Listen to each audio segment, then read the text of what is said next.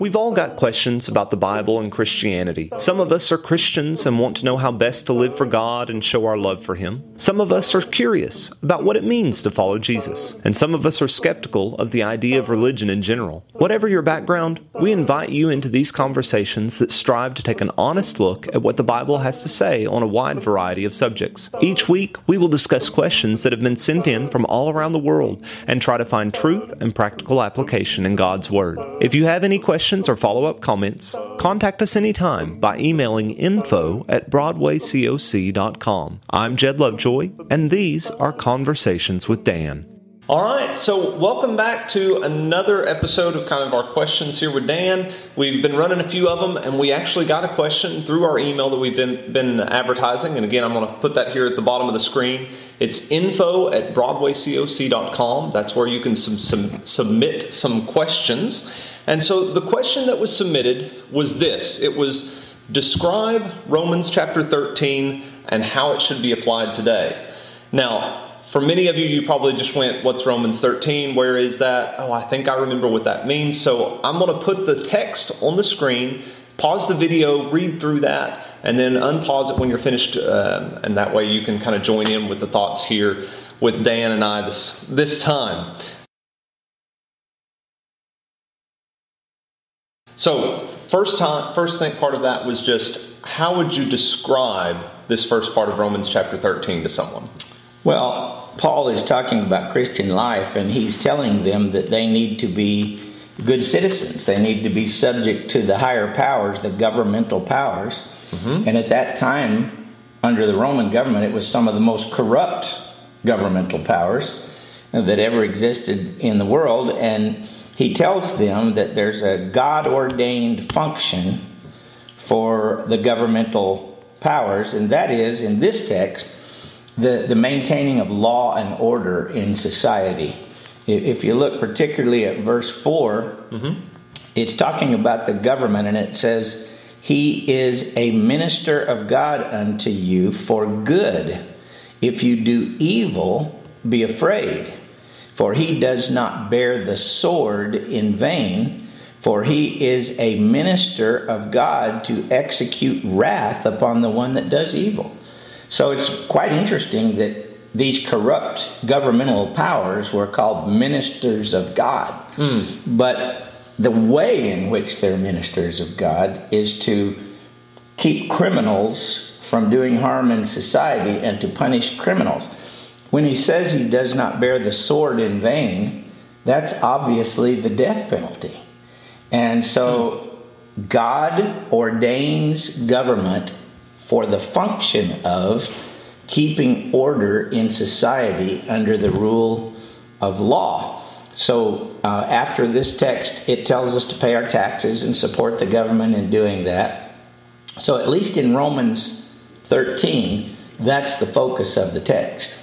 So as far as how we apply that sort of thing today, like you said, this was written, during kind of the Roman occupation of a lot of different areas of the world. Yeah. And so when people are reading this today, especially a lot of the people that are watching obviously are here in the United States, are we applying this to still kind of the government as a whole, or does this mainly mean like the president, the governor, like the head honcho sort of guy in your governmental structure? Well, it's whatever governing power is in power at the time. That would apply to our president and whatever government officials we have. In fact, in another passage I've got open here, it's 1 Peter chapter 2, verse 13. "Submit yourselves for the Lord's sake to every authority instituted among men, whether to the king as supreme authority or to governors who are sent by him to punish those who do wrong and commend those who do right. For it is God's will that by doing good you should silence the ignorant talk of foolish men." So Christians need to be known as law-abiding citizens that are not causing trouble and committing crimes out in society. And that's the basic drift of it.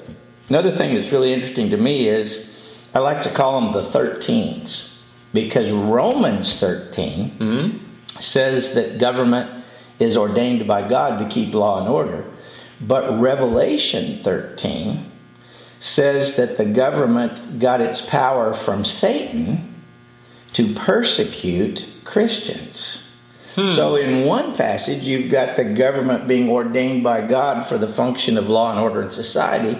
But there comes a point when the government forbids Christians from practicing their faith.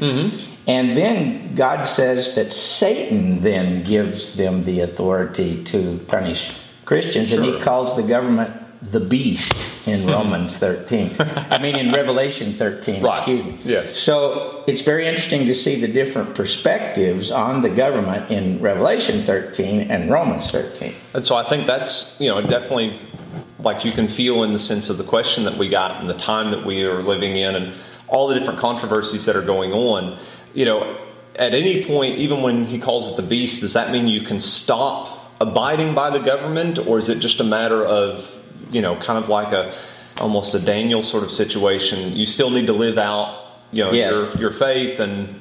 No, there's no point at which we can stop abiding by the rule of law, only when, according to Scripture, the law forbids us to do what God tells us to do. And then we have to do that anyway. But like you said, Daniel was under the Babylonians, and when they forbid him to pray, well, he continued to pray. But other than that, he was a loyal subject of the Babylonian king. So, we have government leaders today that aren't really good people, as we would define good people, Sure. maybe.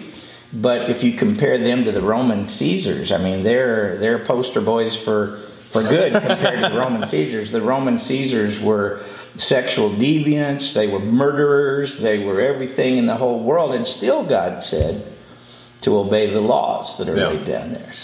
And so I guess my question would be, is it a fair statement for people that are kind of struggling with kind of the modern issues of today, that it's not necessarily that you have to look up to or appreciate the person, but it's about kind of this institution of following the laws? That is right. We don't have to like or respect the people, but we have to respect the law and respect our government for God, not for that person. Yeah. It's kind of another opportunity for us to show how a Christian functions no matter what's happening. That's exactly right. One of the great scriptures in 1 Peter, he says, sometimes we get angry at the government. But he says, brothers, I appeal to you as strangers and sojourners to abstain from those fleshly lusts that war against your soul, and have your conduct proper among the Gentiles, so that whereas they might speak against you, they may, by your good works which they see, glorify God in the day of visitation. So we can't let our anger or our other things get the best of us. We remember that the world is looking at us to show us a picture of what Christians are supposed to be like. Absolutely.